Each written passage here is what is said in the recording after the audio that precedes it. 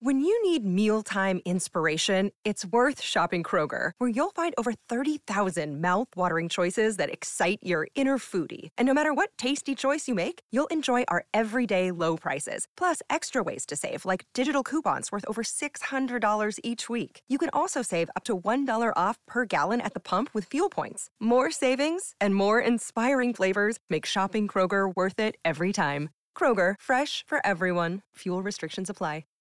It's Cats at Night on the Red Apple Podcast Network.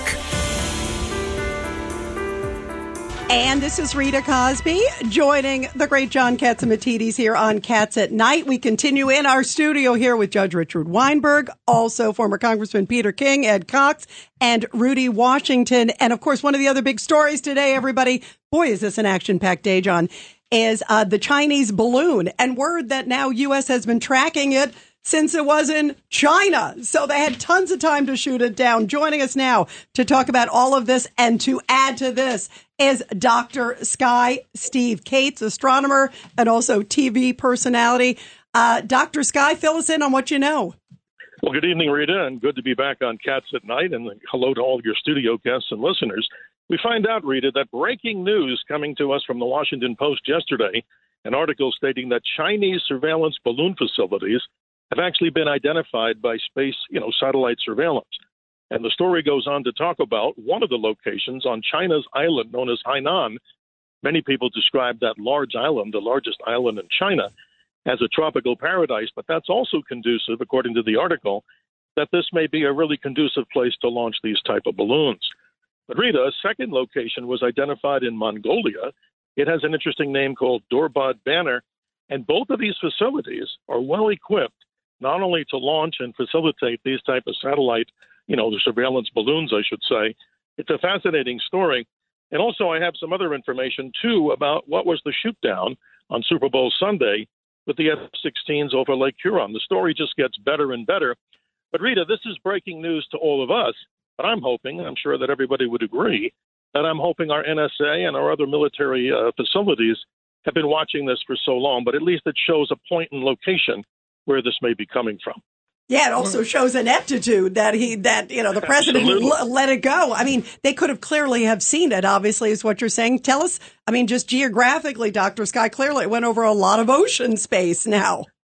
Absolutely. And again, one of the reasons for the Hainan location that they selected, very accurately and scientifically is that many of the winds that may come out of that part of the world are conducive to what we call the jet stream travel.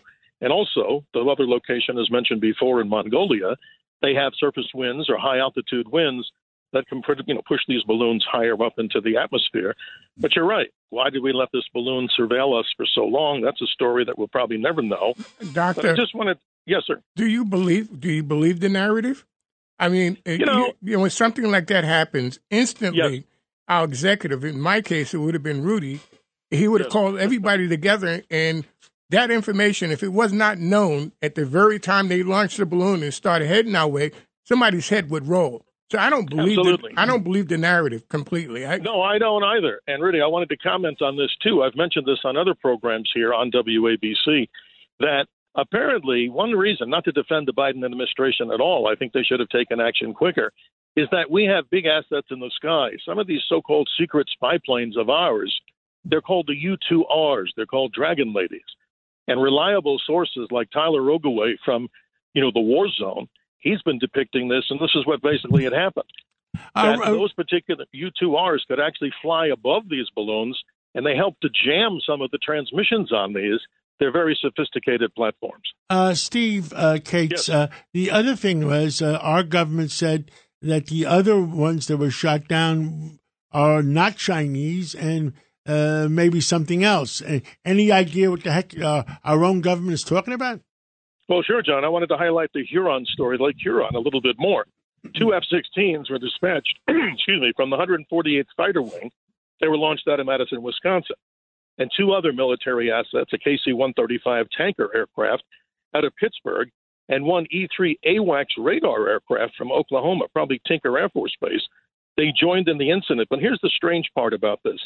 The F-16 pilots claimed to have some difficulty describing the object in the sky. They called it octagonal, blackish, but shiny. and noted that it had some kind of strings attached. So even Defense Secretary Austin said that these objects, the particular Lake Huron one, the one over Alaska and Canada, were distinctly different.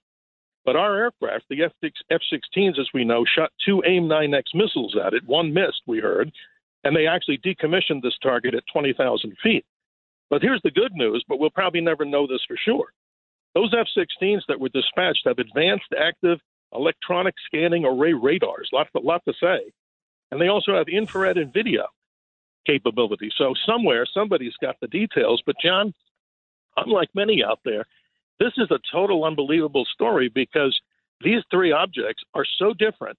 And even the encounter over Alaska with a similar type of strange cylindrical object, octagonal, it allegedly interfered with the radar systems and other sophisticated electronics on these aircraft.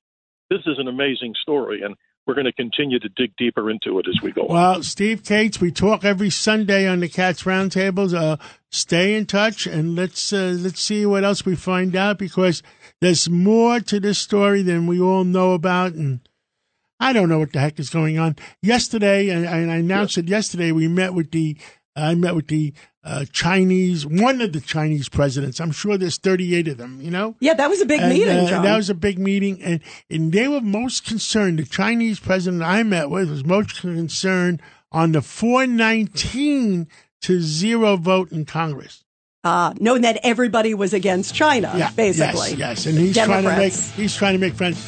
Steve Kates, thank you so much, and we'll catch up with you again real soon. It's Cats at Night on the Red Apple Podcast Network.